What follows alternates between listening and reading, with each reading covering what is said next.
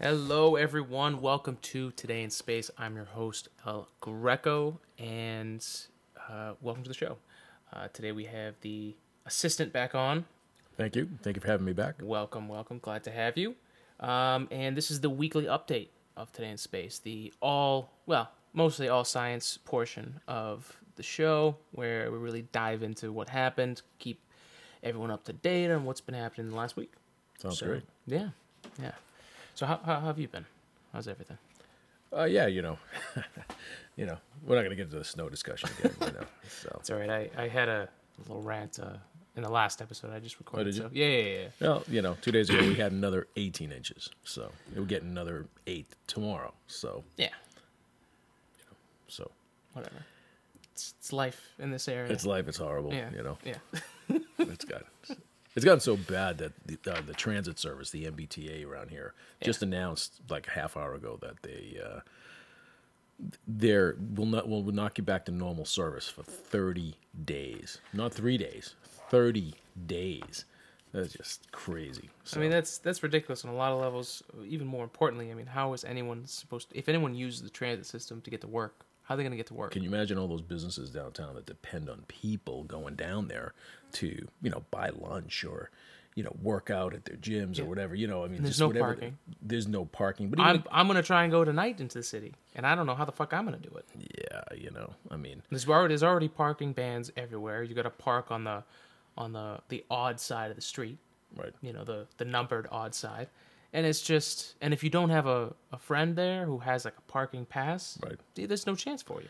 No. Well, so, anyways, no sense in depressing our audience. We'll just move on to the good stuff. So, I hope it's more interesting to the people who aren't around here than it is. Yeah, I guess for those of you who have not experienced that, I guess people in Buffalo and Chicago probably have, or Canadians, have obviously have, but yeah, for the rest of you, I guess it would be something like, wow, this is like unbelievable. For the rest of us, it's like, all right, that's enough. yeah.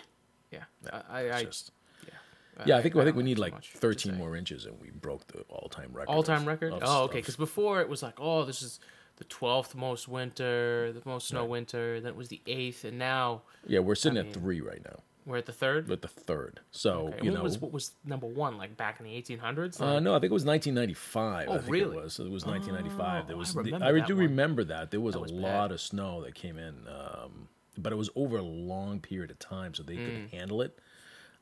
Yeah, this is. I heard this the other day, and I think it's just because I've been inside for so long. I forget we've had 4 major storms in 3 weeks. Right. That's fuck. No, I- that's pretty. It was just as simple as it's simple temp. It's temperature is all it is. Yeah. It's like we had a lot of precipitation prior, like in December and January, but it was too warm and it didn't. right. It didn't turn to snow. Oh, people So- thought we got away with murder Yeah. for this winter. So- I mean, of course, now retrospect, but in my gut, I knew this was going to be a bad winter. Yeah. And I was hoping I was wrong. Yeah. But forget it. We're not going to talk about it. yeah, yeah. It's just depressing myself here, just discussing it. So. So let's start where we ended the last time on the launch hangout. It was the SpaceX launch of Discover, which after we talked got postponed again due to weather. But on their 4th try, finally successfully launched Discover. And actually, I'll go to SpaceX.com here. It was just before sunset at 6:03 p.m. Eastern Time on Wednesday, February 11th. The Falcon 9 lifted off from SpaceX's Launch Complex 40 at Cape Canaveral Air Force in Florida, carrying the Deep Space Climate Observatory on the first deep space mission for SpaceX. The Discover is a partnership between the NOAA, NASA, and the United States Air Force, and it's going to be used to observe and give us kind of an advance warning for solar weather, extreme emissions from the sun. Those could affect power grids, satellites, communication systems, anything for Earth. So that's very important. The Falcon 9's 9 Merlin engines, they burned for 2 minutes and 44 seconds, shut down just as expected, and that was just prior to the separation of the first and second stages. Right after that, the second stage Merlin vacuum engine, which I watched a video of the other day, which is loud as all hell, ignited and had the first of two burns that lasted about a minute.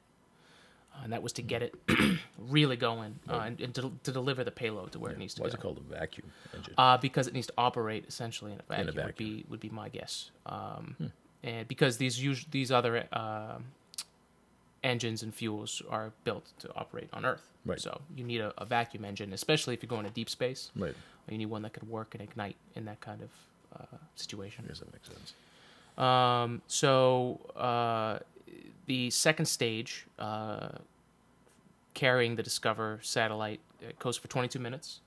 And 30 minutes and 47 seconds into the flight, the second stage ignited for the second burn to put Discover into the parking orbit. And at 35 minutes, the satellite was successfully deployed on its way to L1, the Lagrangian point, as we discussed. Yeah, we discussed that last. Yep, the point where the gravities are offsetting each other. Right, they cancel each other out. And it's going to take 110 days to get to its final orbit. Wow. So we'll be updating on that, but everything looks go for now. They were going to try and do the first stage landing, but unfortunately the waves and the weather was terrible, so the drone ship couldn't make it. It's built to basically withstand almost every weather condition except for this one, of course, and one of the four engines wasn't working. No. So that you're just like, all right, guys, just don't even worry about it. Now the good thing is it did soft land successfully in the Atlantic Ocean within 10 meters of the target, and it was vertical, which is great, which means the extra hydraulic fluid was good enough. Right. And hopefully, if the drone ship has better luck, we'll see. But no, I guess the waves are pretty nasty. I don't know if it was a three-story waves at the time. Well, there's been a lot of storms, so it was we could attest it. Yeah. So, yeah, there's been a lot of storms in the Atlantic about every third day. So, and that day, February 11th, was extremely busy for them because earlier in that day, they had the landing, the splashdown landing of the Dragon capsule that was up at the ISS, and it returned over 4,000 pounds of scientific data, which is huge.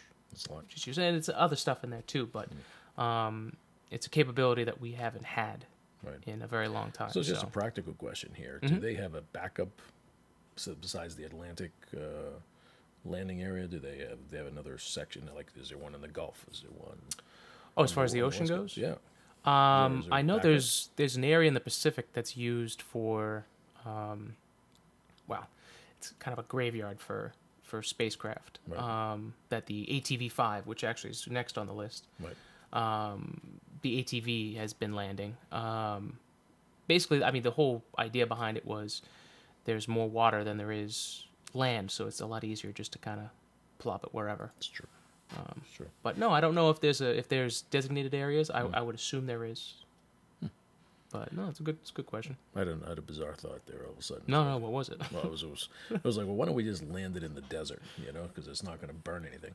Yeah, I think how do you recover it, I guess, would be the issue. So. Yeah. I mean, I would guess to land on water, you only have to slow it down to a certain speed. You don't have to worry about landing it. Right. Where with on land, that's a whole nother extra step you have to worry about. So, yeah, well, one of these days we'll get one of those engineers on here. We'll ask them the question. So. Yeah, I'm an aerospace engineer, but I'm just running on the fact of whatever I find interesting, I research, and then 5 to 6 years of engineering school. Yep. So that's where I get my base knowledge from. So, as you know, I ask the questions. People roll their eyes when I ask questions. Yeah, so. I get that too. Yep. So. I get that too. Yeah, whatever. So, great. We'll let that go. All right. So next on the list was the ATV-5, the last mission for that whole series. It's the European Space Agency's solution to, let's see, it's a cargo ship, a laboratory, and a rocket all in one. So it can carry 6 tons of scientific payload, which is a little more than SpaceX's Dragon did. But it's also a space tug. Because the ISS, it loses almost 100 meters in altitude a day due to the drag from the outer atmosphere. Sure. Because no orbit is perfect. There is always orbital decay. Right. So that's why people are always keeping in touch with their satellites, is they got to make sure it's still working. Right. You know, all those old satellites will eventually either burn down or come down, either way. Sure. Now, the ATV can use its engines. This is why it's a space tug. It can use its engines to bring it into a higher orbit once it's docked, and so that way they can help maintain the ISS while it's up there. So that was a huge use for it. That's a great idea. So while the ATV is up there, it gets emptied about over 6 months as they bring things in, and then it gets filled with all the waste and trash from the ISS. And then the whole idea was that it takes a controlled dive into the atmosphere, real shallow, so that way by the time it kind of gets past that area in the atmosphere, it's burned up completely. And then they've got a spot in the Pacific where if there were any debris, it will go there. But, you know, it was built as a spacecraft that would eventually get burned up. And the whole idea was that also doing that, we would learn a little bit more about re-entries into the atmosphere. And they've learned a lot. So, Sure. So it took its last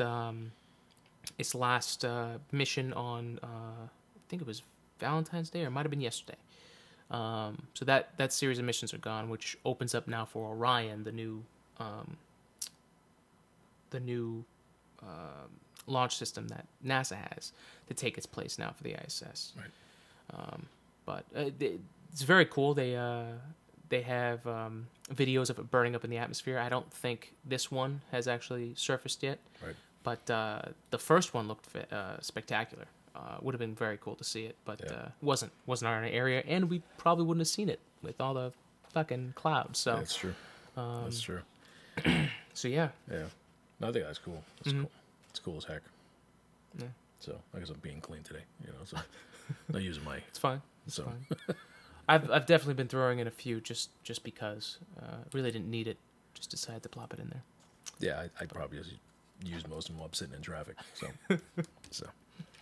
But no, I think it's just terrific. I think they're making. What I love is the progress that they're making. That's what I think is really inspiring. I like it. Yeah. Yeah. Yeah, and it's tough work, man. You can't just do it alone. No. It's not one person. It's not what is it? It takes a village, I guess is the saying. Right. It's true. I mean, and these teams are, and it's not just like, I think I'm going to do a little fling here and then go over here. No, these missions sometimes last 20, upwards of 40 years, depending on the length of the mission. No, it's true. And some never even get to that point. Well, I'm sure at some point here, I would assume, people are going to start solving the multiple problems with accelerated speed. It's obviously we can produce the speed. It's obviously we can produce the speed. It's just the problem is, can you stop in time? Can you adjust to gravity? Do you have the thrusters do enough to change and alter Do you have course? enough fuel to actually make that maneuver? Do you have the fuel to make the maneuver? Is it rechargeable fuel? Is it a fuel that you can use it on the way back? You know what I mean? So those kinds of things. Well, from what I learned in school, when you're doing those equations to figure everything out, you need to decide right away how much fuel you're bringing with you, and that's the whole design of the whole mission. Right. Is now granted, you could say, if you had nuclear energy on, maybe, but good luck launching that thing. I mean, so most of the time you have to carry your payload. Right. So then it's the double-edged sword of, well, the more fuel you bring, the more fuel you'll need to carry it. Sure. So the nuclear option. A lot of people look at nuclear energy as you know. We talked about this last time. I've invested in resource industry stocks for many years, and part of that industry is nuclear, plutonium, etc. Uranium, and even though there's been just a couple of accidents, just two really, Chernobyl and then 3 Mile Island. What happened in Japan with the earthquake. I mean, come on, like an 8 point something. They were old. They were old reactors. They were. That was, you got caught with your pants down. Right. They were just old reactors, right? But the military, both the Russian and the American military has been using nuclear power for their subs, for their aircraft carriers for decades. They do a great job of, handling that. So, everybody knows about nuclear energy, that it can just last for an unbelievable amount of time, which would surpass the time needed for this. So, But I would say one of the arguments definitely is, if you have an event like Antares, where a rocket blows and you didn't know, right, you're blowing up a nuclear device. We can get into that discussion another time, but there are mineral combinations that will create that reaction in a controlled setting. You and I've had this discussion off air before. Right. There are mineral that you can create the reaction and then stop the reaction, and it would be very helpful up in space. Yeah, I would just hope that it's been tested enough to have the same, just the same. It's tough because you want to make sure that the system works the same. Right. I haven't. I've heard of that technology, and it looks promising. It was in place prior to. Yeah. I mean, really, they converted the uranium, and then obviously they turned it into nuclear energy, and then that was really based off of the military create an explosion. The military create nuclear weapons. They combine, boom, and then it just explodes. But there are other combinations that can create energy in a controlled way that was actually developed prior to that, that would be could be useful in this situation. So, they've had ionized engines for a long time too, right? That they've ion engines, sure, right? Sure. So, but again, those are really only useful once you're already going fast, right? Because if you try to use an ion engine to get going, it would take you forever. Right. No, it has to be after the fact. So, but anyways, it's listen, there's people out there a lot smarter than I am. That probably have already figured this out. Just keeping their mouth Well, there was shut, a really fascinating kid. It was on a TED Talk, and he was 17, mind you. And the reason he came on the map is because he had apparently built a star in his garage. Nice. And the government showed up and said, "Hey, what are you doing? What are you doing here?" And he did a TED Talk about nuclear fission, that he had figured out, or apparently had plans to make these fission generators, which would basically be suspended. They would use the old plutonium rods from all the post-Cold War weapons. And the idea was we'd use those up, and by the time those were up, we would hopefully have fusion. Right. And they would be put underground, and they would operate at regular atmosphere. So it wouldn't be the super pressurized situation that we have with nuclear energy. Right. And in the event of a meltdown or whatever, the rods would fall into this salt bath, and then through, I believe it was fission, the rod would get eaten up, and then it would be okay. Right. Because that's the whole thing, is you can't just put a nuclear thing anywhere. Right. Because if there's people living there and then it goes, just like you have in Japan, there's the worry that you're poisoning the population. Right. So now I know that the French are, believe it or not, the French are miles ahead of everybody else when it comes to nuclear energy. Even with the rods, I remember reading an article, I want to say like 9 years ago, 10 years ago, that they figured out a way to kill the radiation in the rods that they take out of nuclear power plants, instead of taking them and disposing them in some mountain or putting them up in space or wherever they're going to put them. They figured out a way to get rid of the radiation level so it wouldn't hurt anybody anymore. So it sounded to me like the technology was there. Yeah. The question is whether Well, they wanted to use it or not. all it depends. It sounds like maybe the science was there. Right. The technology part's always the tough part because, you can get it to work as a prototype and you can Right. get it to work in a lab, and then the next step is actually getting it to become industrialized and Right. mass manufactured. That's a whole nother thing. Yeah, Areva, Areva, is one of those companies. It's probably the biggest. They produce nuclear plants. They deal with the material. They've been doing it for, I can't even say, maybe 50 years, 60 years, and I think it'd be interesting to see if they ever pair up. Remember, you heard it here first, right? If they ever pair up with like we talked about Bigelow last week, that company Bigelow out of Texas, and stuff like that to develop something like that, or maybe SpaceX or somebody else. So but it was interesting, Yeah. to say the least. Yeah. So Interesting. yeah. Sorry, Cool. on a tangent there. Oh, it's all right. It was pretty interesting. Yep. Yeah. See, in So- the kind of the business side of it. Yeah, it You know? definitely is the business side. Whether I mean, I think, like you said, it's not one person's going to do it. So No. there's another way to think of it. Sure. And, Yeah, and that's another thing too. Is the scientists? They're not businessmen. Right. They're scientists. Right. And the businessmen aren't scientists. So you can't really advance anything until you kind of get them together. Well, I mean, good businessmen, women, doesn't matter, men, women, people, they put good industries, good people together. Because it'll further the industry in some Right. way, shape, or form. So, I think someday you'll see them maybe combined, because it is the power source is phenomenal. Whether and so the question is whether they're going to figure a way to make it work. So, Right. Right. Cool. All right, so let's move on real quick because we're slowly running out of time here.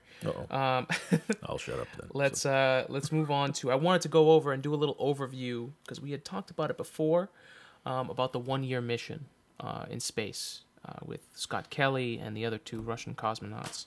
I want to kind of go into what science they're going to be looking at. Now, Scott was that twin. So one of the twins, right? And actually, one of these studies is actually called the twin study, and we'll get into that too. But first, we'll go into the actual 1-year mission and kind of what they're going to be looking at. So, with the 1-year mission, they're going to be doing a whole bunch of research. So the first one is functional. They're going to be doing a field test. The field test is going to be looking at, well, the title of the research is recovery of functional sensory motor performance following a long duration spaceflight. So how your sensory motor skills perform after you're a year in space. The other is a functional task test. So the title of that one is physiological factors contributing to post-flight changes in functional performance. So they're going to be looking post-flight what seemed to happen with your functional performance. Can you do the basic fundamental stuff with your body? That's what I would assume. Yeah. Yeah, And I'll have this link up, so if you guys want to look more, I didn't want to get too involved into this. Just wanted to kind of scratch the surface for you guys. But the links will be up there. Let's see. The second part is going to be behavioral health. These investigations are going to examine the psychological effects of long-duration spaceflight on crew members by conducting cognition tests, neural mapping studies, sleep monitoring, journaling analysis, and a reaction self-test. So those would be very cool. The cognition test is called Individualized Real-Time Neurocognitive Assessment Toolkit for Spaceflight Fatigue. These names aren't long enough. No it's like kidding, a right? paragraph Yeah, I'm and a getting a half little of these names. out of breath just talking about them. Yeah. Well, let's just keep going here. Yeah, I'm not gonna slow down. We on use these. up all our time just reading the Yeah, names just off. just reading the names.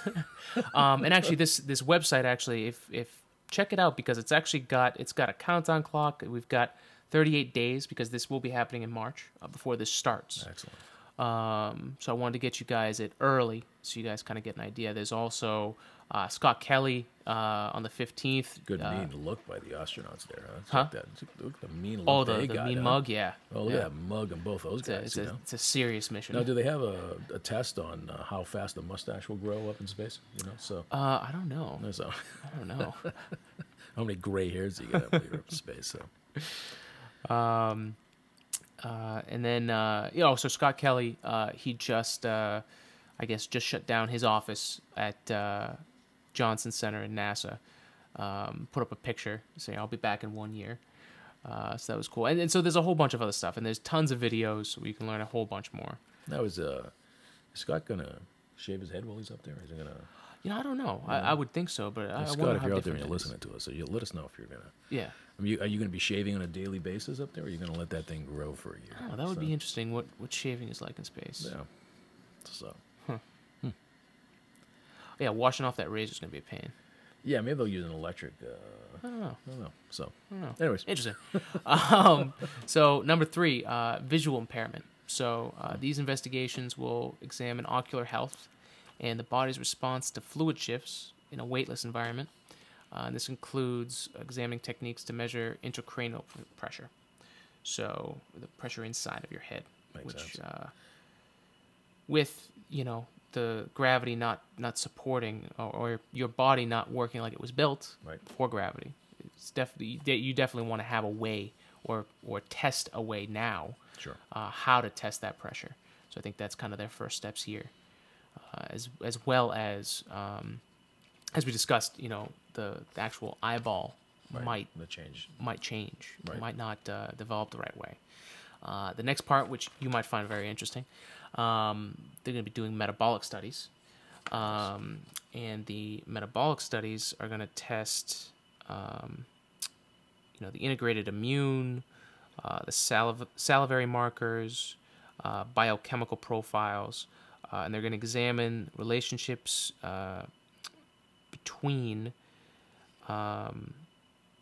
biological markers of oxidative and inflammatory stress and risk for atherosclerosis, which is bones. Right. I got a question about that, right? Where they talk about the oxidative and inflammatory issues. Mm-hmm. Since obviously the oxygen up there is pumped in, it's obviously, it has you have to bring it up there. You have to bring it up there.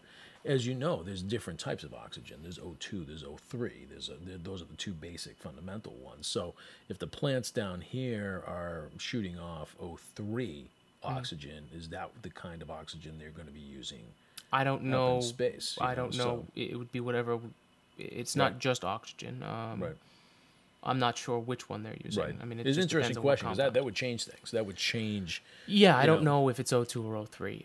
I would assume it's O3 because usually you only have O2 in water, if I'm not mistaken, or in a O2's there. There's no question about it. But I know there's even. I mean, just to break it down to a real practical. They ever seen those air cleaning systems? Like those that zap the air or whatever it is. The early ones produced O2, where the more recent ones produce O3 oxygen out of it. It's kind of interesting, from that perspective. It's really strange. But anyways, story for another day. That'd be a curiosity for a question I'd want to ask. Okay. So to go back, so it's going to be testing the relationship between biological markers of oxidative and inflammatory stress and the risk for atherosclerosis in long-duration weightless environments.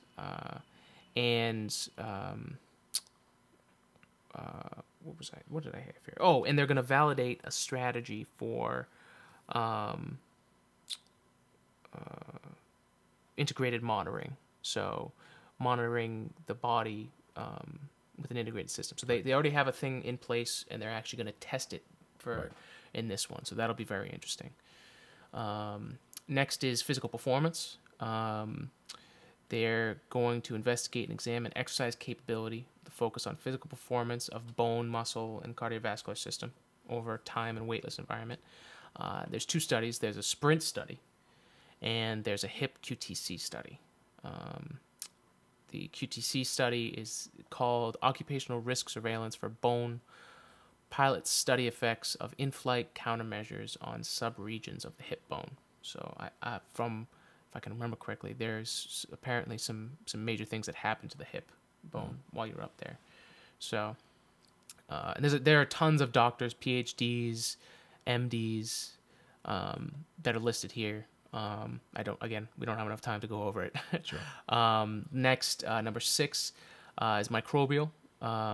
these studies will examine the microbiome of crew members, just the long-term effects of space travel on the microbiomes of astronauts, and finally, and definitely not least, is human factor. How astronauts interact with their environment on board the ISS, focusing on fine motor performance, habitability, and training retention.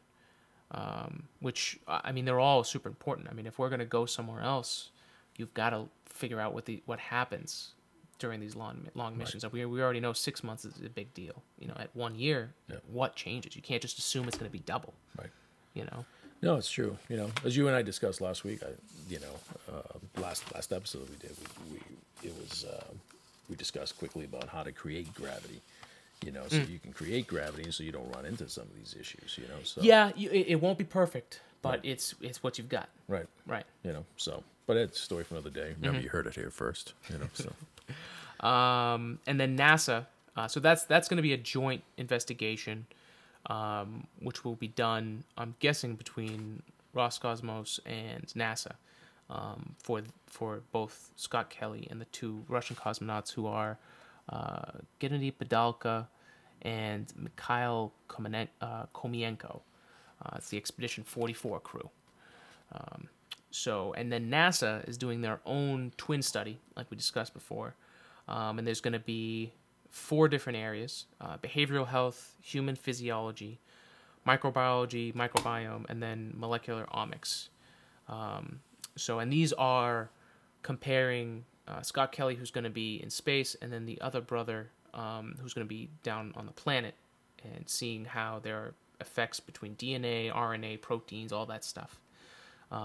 Since they are actually identical twins. Sure. So it's and a if great there is an opportunity. effect, does it recover?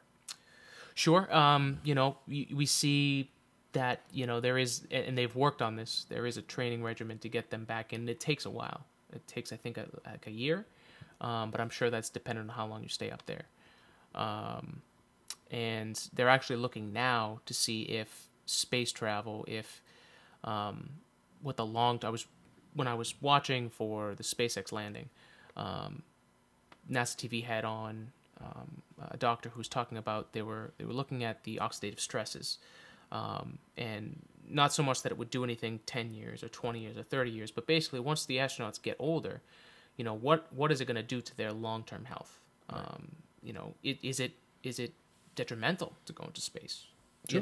Long term. So fair. Pretty interesting stuff. Obviously, I was just trying to soak it in. It's a lot. Sure. It's a lot. But let's get into it. So the behavioral health for this twin study is going to focus on 3 parts: the effects of perception and reasoning, the effects on decision making, and effects on alertness. So those 3 things will be, and they will be compared between the twins. Human physiology. They'll be looking for changes in the heart, changes in the brain, and changes in the muscles. The microbiome section is going to be looking for the effects to organisms in the gut. And they're going to be looking at dietary differences and stressors. Well, it's an interesting point, but I'm going to talk about that, the metabolism from this perspective is that, everyone has always, there's been a lot of talk always about vitamins and minerals and everything else that you need, but, there's been work done over the last 20, 30 years that they think there's the thought process out there that enzymes that are in raw food may be just, if not more important. So, as you know, they don't have raw food. Right. Everything's packaged. Everything was pre.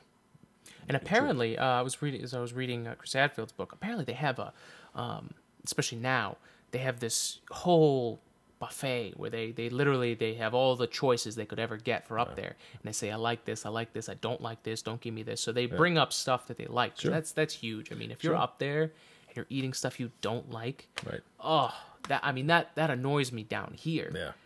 I mean, imagine up there Oh, yeah. when you're in a box. You Yeah, know? definitely, you don't have the right food. It annoys you. There's no question about Yeah. it. So, Yeah. but all that food is been processed or has been cooked out of enzymes. So it doesn't. It may have all the mineral and vitamin content, Right. but it doesn't have the enzyme content, which the theory's been becoming more prevalent now that may be just as important. Sure. So, Sure. But anyways, Yeah, and I mean, 70% of your immune system is in your gut. No So that will be definitely looking at the effects of just the overall immune system between the two. And then the molecular omics, the final section of the study, is going to look at how genes are turned on or off. Since they are similar, it'll be interesting to see, okay, which ones are turned off and on while you're in space, the lack of gravity, all that. And then it's also going to look at radiation, microgravity, and confinement, and those changes and how they affect the proteins and the metabolites. And where they're going to be looking for this is feces, urine, saliva, and blood. So that's where they'll be testing those to find that stuff. So a lot of stuff, man. I mean, it's more than I can handle. That's for sure. I had to map it all out just to even make sense of it. Right. Yeah. Yeah. If they're gonna, I mean, there is a lot. I mean, not everybody even knows the human body after all these thousands of years. They're still trying to figure out what the body can and cannot do. Why it does this and why it doesn't do that. So, yeah. Yeah. So it's exciting stuff. Like I said, more than I can really handle right now because all these studies are so outside of my Right. because I'm an engineer. I like things in front of me. I can touch them. Sure.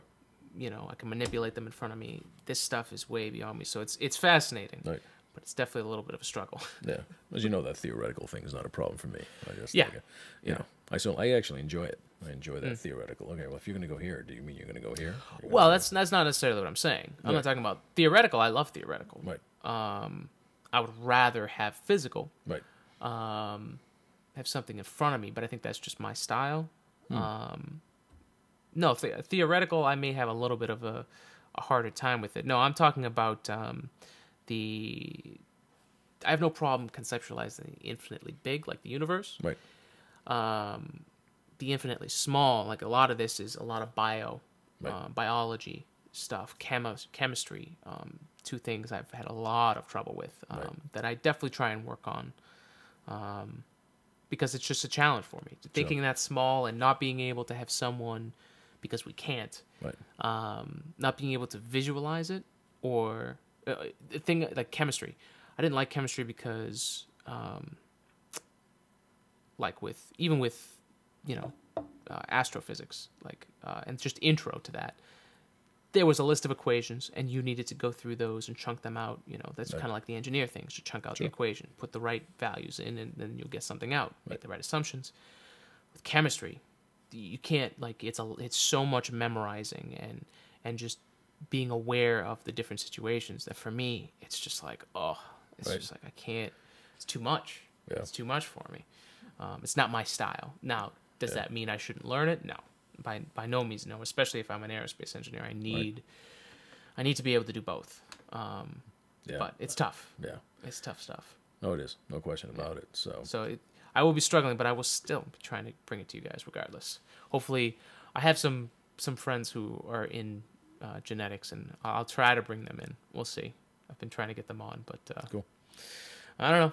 So to close out, did you have anything you want to bring up? Well, I did a little bit of research on the. We talked last week about the Outer Space Treaty. Yeah. So the Outer Space Treaty here that was, this was actually January 27th, 1967. It was signed in 3 locations, which is, I guess, they didn't trust each other. London, Moscow, and D.C., Washington, D.C. It was effective October 10th, 1967.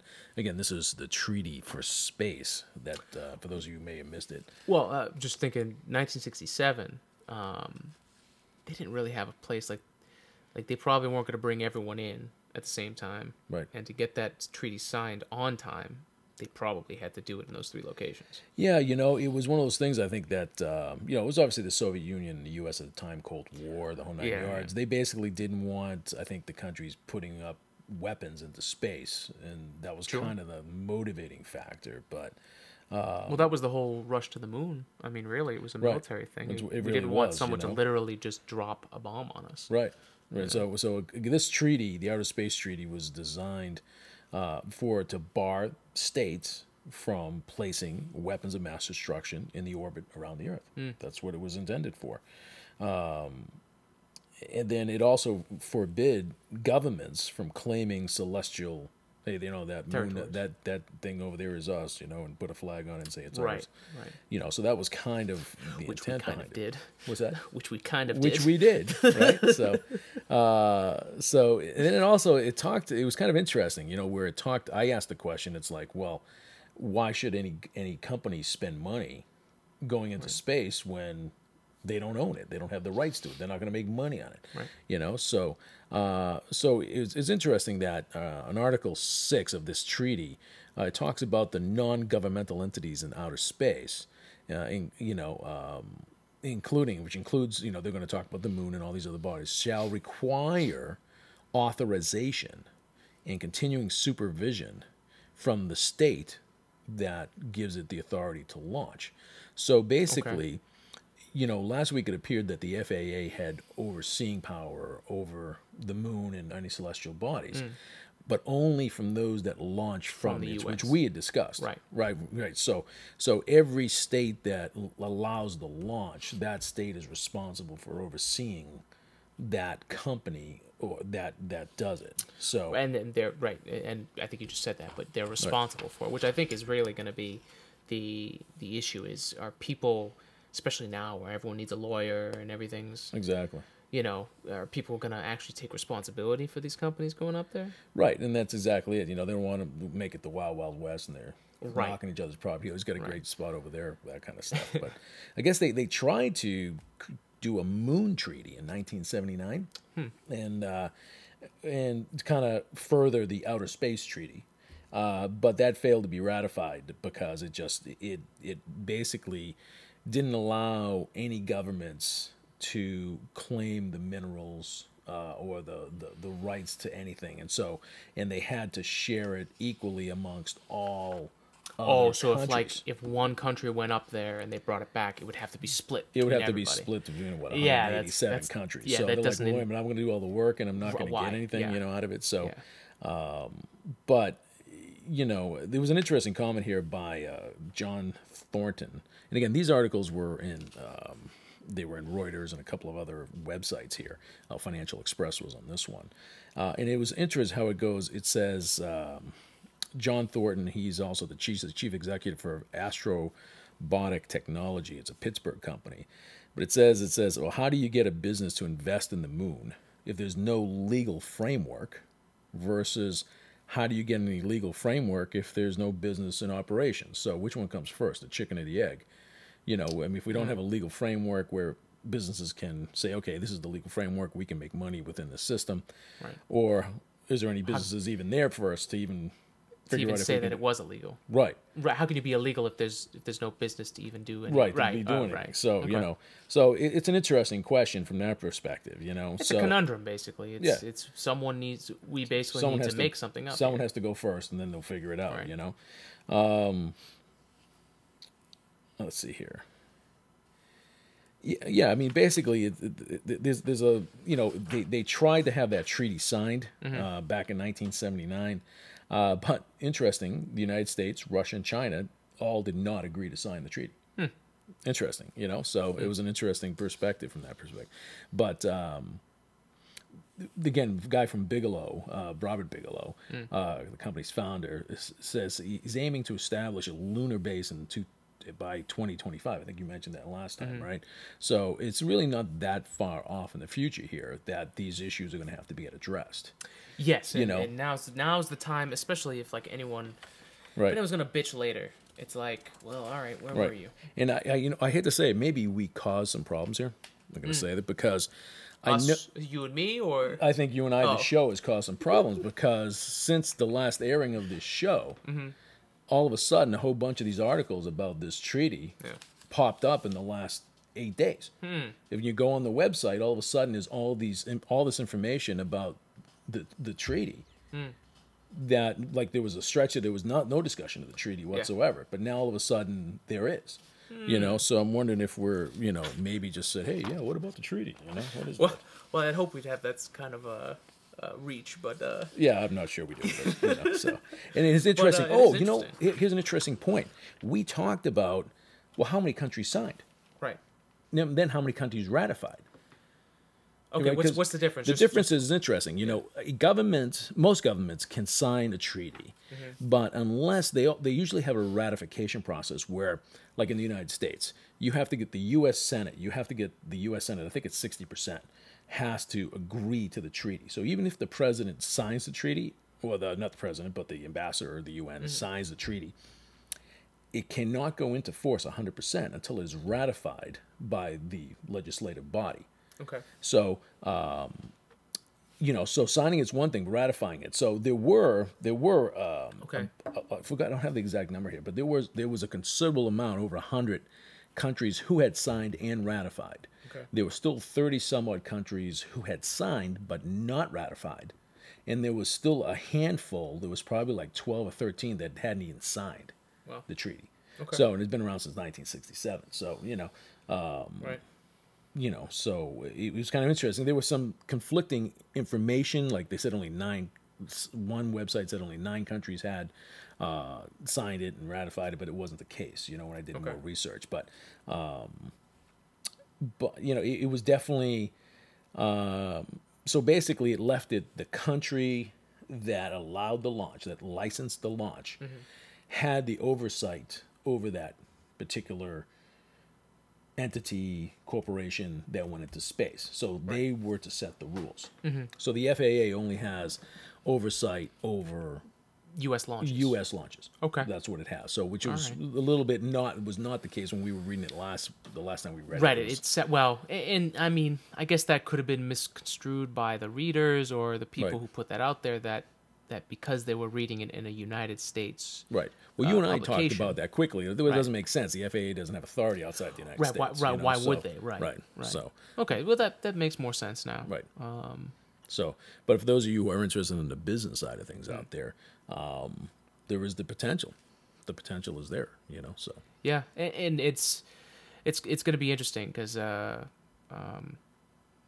SpaceX winning their plea to Congress to allow competition in the private sector for space contracts, or at least them coming to an agreement. Right. That's huge. Yeah. That's huge right off the bat. But it's going to take political influence. It's going to take people getting involved in it because it is a political thing. There's no question. It's a political issue. There's no question about it. The fact that from 1967 and even since they've tried 2 or 3 other times. There was even I was reading through here, there was a congressman back about 3 or 4 years ago that actually tried to pass another, Representative Bill Posey, a Republican from Florida, and Derek Kilmer, a Democrat from Washington. They introduced a bill called the Asteroids Act, which would give companies ownership of any material they mined from the asteroids. At least 2 American companies, Planetary Resources and Deep Space Industries. Oh, they're still, have announced plans to mine asteroids. So the bill did not pass, but they're going to reintroduce it this year. When did they try and introduce that? Yeah, last year. Oh, it was last year. So, okay. Yeah. All right. Wow, a bipartisan bill? Wow, at least 2 of them. At least 2. So, it's, but yeah, I mean, they see the obvious, because again, a company's not going to spend the time or the money or the efforts if they can't get a return. Profit from it. Yeah, that's what it comes down to. And then, so the best case scenario is that everyone makes money. Jobs are created. The government's going to get their piece of the pie, and then you have to do it that way. Yeah, and then otherwise, blood gets spilled. Absolutely. So. But anyways, I thought I just wanted to follow up on that. I don't know if that was interesting or not. I found that extremely interesting. But I thought it was something especially. Still got to soak it in, but. So if you have any questions out there, please. Please. Well, I'll get into it in a second here, but email at us. No, it's going to be interesting to see because I mean now the FAA's also got this next thing that they're dealing with. We had talked about this the other day about the drones, commercial drones. Right. And it sounds stupid. It's like really, it's like I think they're trying to say that you need a license to pilot a drone, or you need to pass some test. But to be honest, they have the right to say that. I mean, there's airspace that's being taken up. It's unregulated. Right. People and there's privacy concerns. And I'm not trying to make this an issue, but it's like you can't just fly a fucking drone with a camera Right. into somebody's neighborhood. Yeah, Can't do that, I mean, man. Plus, you can't just pick any elevation to go into. If you Right. hit a fucking engine, there are birds that fly into engines. You don't yeah. think a drone's gonna fly into an engine? Your drone gets sucked in. You're taking. It's gonna be so easy. Yeah. No, it is an issue. There's no question. Where do you go with it? Who the hell knows? To be honest with you. Yeah, that's the problem. I'm not sure they even How got far is too far? Do they even have laws in place to handle these? Interesting enough, I don't think they do. Out towards the west, I'm not sure which state it was. I want to say it's Colorado, but I might be wrong. When drones were becoming a big issue, they were giving out hunting licenses for anyone who wanted to shoot down drones, and there would be. I think this was more on the military side when the whole stuff started coming out about drones being used. They asked people to stop shooting them down. So, the FAA is like, please stop shooting down these drones.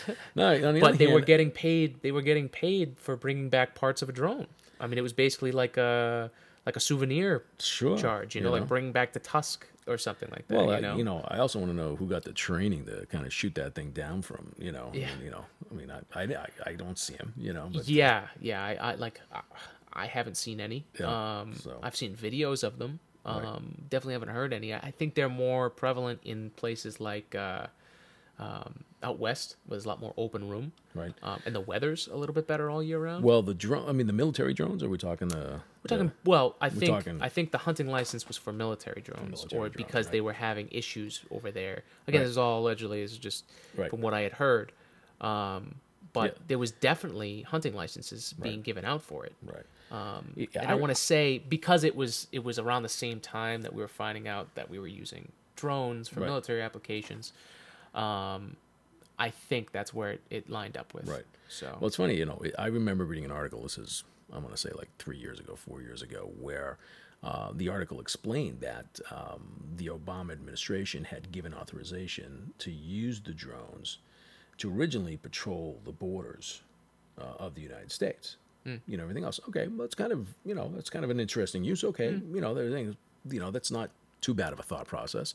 But since that has been taken to the point where drones are everywhere, military drones overseeing the United States are not just on the borders; they're in a lot of other places. So, and some people have problems with it, other people do not. But it's it's the same old problem. It's like who's running the show is, that's the one you're trusting with the information, because it's there for gathering information. That's what it's there for. Right. So. But anyways. So. But we'll see. Yeah. We'll see how it all turns out. Who knows, right? So. Yeah. It's funny because it seems like a lot of stupid laws seem to happen because they were put in place because stupid people did something. For instance, the '93 protesters. Right. Protesting for a good cause, but not for the cause, for their own reasons. Right. For those who don't know, the '93 protesters submitted themselves to oil drums that weighed about 1,000 pounds and literally cemented their arms inside, and then got dropped out of the back of a truck on 93 to block traffic. Now, this is in Boston. On Route 93. Now, why the fuck would you do that? And I remember I saw it, and I didn't want to get involved, but I watched one report from this girl who was on the bridge, wasn't actually doing the protesting, was on the bridge and saying, oh, well, this is what happens when you're privileged people, don't realize, what you're doing, and we have to cause, change and blah, blah, blah. It's like, what is wrong with you? Why? It's like, the reason you're protesting is you're trying to get the people on your own side. Right. So why the fuck would you fuck with the people, especially the Boston people? Why would you fuck up You traffic just pissed on 93? off 1 million, 2 million You people. just pissed off everyone to the point where the cause, Black Lives Matter, actually said, we have nothing to do with this group. Right. Because it was so utterly, and all those people were in their 30s, living at home. This is generalization, but they're living at home with their parents in their basements who have no jobs. Right. No jobs, but they're trying to tell us, oh, this is, what it is. And so what I'm trying to say is now the police chief came out and said, what did we tell you? We told you don't mess with the highways. Right. And what are they going to do? They're going to put a law in place that says if you protest on the highway, Right. you get a year in jail automatically. Well, that's why stupid laws get put in Right. place. you give them credit for one thing, only one thing, is that they made everybody realize there was no law that said you can't block a highway. Right. Well, so it's like, oh yeah, you know what? Well, you know what? There isn't a law in place. All right, Right. so you get off. But you know what? Now, 1 year in jail. Next person who blocks a highway. Yeah. And then on we're talking purpose. right off the bat, not even a smack of the wrist. Smack of the wrist is a year. Yeah, it's just a year. Don't even bother. So. And it's just, it's Listen, that town whole thing hall, was go it's- protest, commons, go for it. But interstate highways, sorry, you're out of luck. You're just going to piss off millions of people. There's no one going to support you. So you got to really think it through before you got the attention you wanted. Yeah, you But definitely got the unfortunately, attention. it was one that no one's going to support you on. You want attention that they're going to support you on. So. Yeah, But stupid people and create stupid laws. Well, that's why there's an old saying that the government goes to those who get involved. That's an Yeah. old saying, and it's the truth. Yeah. If you don't like the way the government's going, that means you have to get involved at any level, at any level whatsoever, or talk to people. That's just the reality. Whatever your position is, doesn't matter. Right. But it's the truth. Whoever gets involved gets the government to do what it wants, at least Yeah. the way our government's set up. So. Well, plus, I mean, if it's for the people, right? Right. And there are phone lines, there are emails. How many people actually call up and email? Right. It's not normal people. Right. It's people who are either pissed off to the point where they finally have to, Right. or they've got nothing else better to do. They're probably older, and Yeah. they just wanna complain, or they're crazy. It's one or the other. Yeah. Well, I got them all on speed dial. So I got. Yes. Yeah, I got them on speed dial. Yeah, I hear and I something, definitely call. have to work on being more involved myself. Yeah. I like to focus my stuff because I Right. think a lot of the issues I don't really care too much about, Right. or I don't have enough of an opinion to actually get involved. Yeah, just to give you guys a little hint out there is that who have never been involved in the political process before is that they have a matrix. Whoever you called your rep, your senator, your congressman, whoever you call the president, your senators, doesn't matter. Whoever you call, they have a matrix there.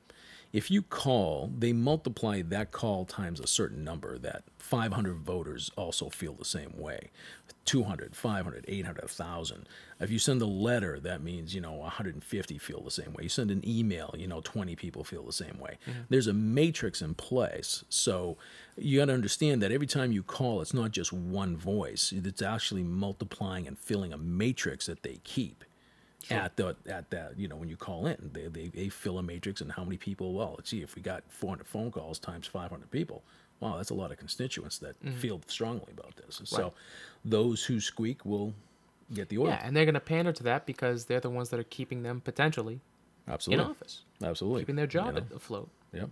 So if things seem a little crazy, then it might just be that there's crazy people calling in. Yeah, so, but just just want to put that out there because sometimes people may not know how that actually I mean, works. So No, it's all good because to tell you the truth, with all the talking a lot of people do, most people don't know half the stuff, especially being involved as much as it is. I mean, it's it's all good info. So thank you for that. yeah, Thank you so for that. all right. All right, so let's So what did I close go it over out by here. 4 hours? Did I go over? Huh? How far did I go over the time? Oh no. Well, that's the great thing about this podcast and podcast in general. We can go forever, however long we want. So, wow. well, to close out, if this is just some extra stuff on the show, if you want to get involved with the show, you can contact the website, which is where the show goes up, at todayinspace.net. On social media, if you want to get in touch on Twitter, I'm at El Greco. That's ELGR3CO. I I do a lot of retweeting of a lot of scientific stuff. I also have my own stuff too. But basically, if you want to see what the show is looking at, what I'm looking at, go there. I'm always on there trying to stay updated. On Facebook, we have the Today in Space podcast page. And we started about 2 weeks ago, and have over 100 followers on that now. And even more impressively, last week we reached over 1,000 people. That's outstanding. We reached over 1,000 people, guys. I mean, that's amazing. I don't know if we beat the Facebook algorithms or whatever it is, but either way, we're getting the word out there. So thank you, everyone, for looking, engaging, just being involved. Just letting people know. I mean, this is great. I can't even believe it's moving this fast. But that's all thanks to you. So thank you for that. We've also got a Google Plus page, Today in Space Podcast. That one's kind of in limbo right now. But that's where hopefully we're going to be doing the launch hangouts. We'll do a Google Plus hangout out there. And that way, we can get the video up. We can talk about the launch and just like it says, hang out. And just make it an event, That's right. If you want to get in touch personally with the show, you can go to todayinspacepodcast@gmail.com. Or you can go to todayinspace.net and go to the contact section, fill out that form. It's the same exact website, email. So either way, we'll get you there. Now, also, we're running a contest right now for the show. Basically, on the website, there's 2 spots that I personally want to redo on the website for functionality, because right now it looks really good on all platforms. But there's a few sections that I think, especially since if you've looked, I've kept it kind of a white background, and then everything else just kind of pops out. So there's 2 parts. There's on the home page, there's the comlink title and the search for topics title. Basically what I'd like to do, and if you go to the Facebook page, there's more info on this. If there's any artists out there, and you kind of want to get the word out about, and just put your art out there, giving you a free opportunity to showcase your work. So if you want to do anything for those, for the comlink, I'm thinking just to kind of give you a starting point. I'm open for designs or, I'm very open to this. But if you are thinking kind of outside of the box, just make sure to email me. So to go back to it, the comlink, I'm thinking antennas, communication, that kind of thing. And for the search, I'm thinking kind of, looking for extraterrestrial life, maybe telescopes. I don't know. That's totally up to you. And also, aliens are perfectly acceptable. You don't have to stick to the typical, long body, whatever. You can do whatever you want. This is totally artistically up to you. So the winners, how do you get exposure? We'll put your name or tagline or your social media name. You get to pick one, and we'll put it in the lower right corner of whatever you pick. And I'll stay up there, and that'll give you an opportunity to showcase your art, and it'll give me a chance to put something beautiful up on the page. So please email me at todayinspacepodcast@gmail.com if you're interested, and we'll announce winners, I don't know, maybe the end of March. Not sure how long we're going to last, but I'm also going to be doing it too. So in the case that nobody actually does put in for it, we will still have something up there. But get involved. This is free advertising. This doesn't happen very often. So if you're an artist, take advantage of this. And other than that, please subscribe to the show. Now, do you have to pay anything for the subscription? I mean, I've never subscribed to anything. No, subscription is free. Oh, so they're Subscription free. is free. So what's the problem? Of course, I assume if you're listening to this, you already know about podcasts. But yeah, no, subscribing is free. Yeah. Some of us older. I guess maybe some of us that's older bastards may not know. Yeah, I guess maybe that's kind of gone over my head about this. Because you know why magazines are subscriptions. You pay for a subscription. So I guess so. Yeah, but if it's free and it's a subscription, no, it's free. It's sign up. no, subscription for the show is free. We're trying to make our money otherwise. Right. So yeah, subscribe. Tell your friends about us. Get the word out. I mean, you guys are already doing it. I can't even believe like 1,000 people reached in a week. Even if it wasn't this podcast, it was the podcast page on Facebook. Like it's awesome, guys. So thank you. I love all of you. Sending out great energy to you guys. Stay warm if you're in the area. If you're not, enjoy the weather. And we'll see you next week. Have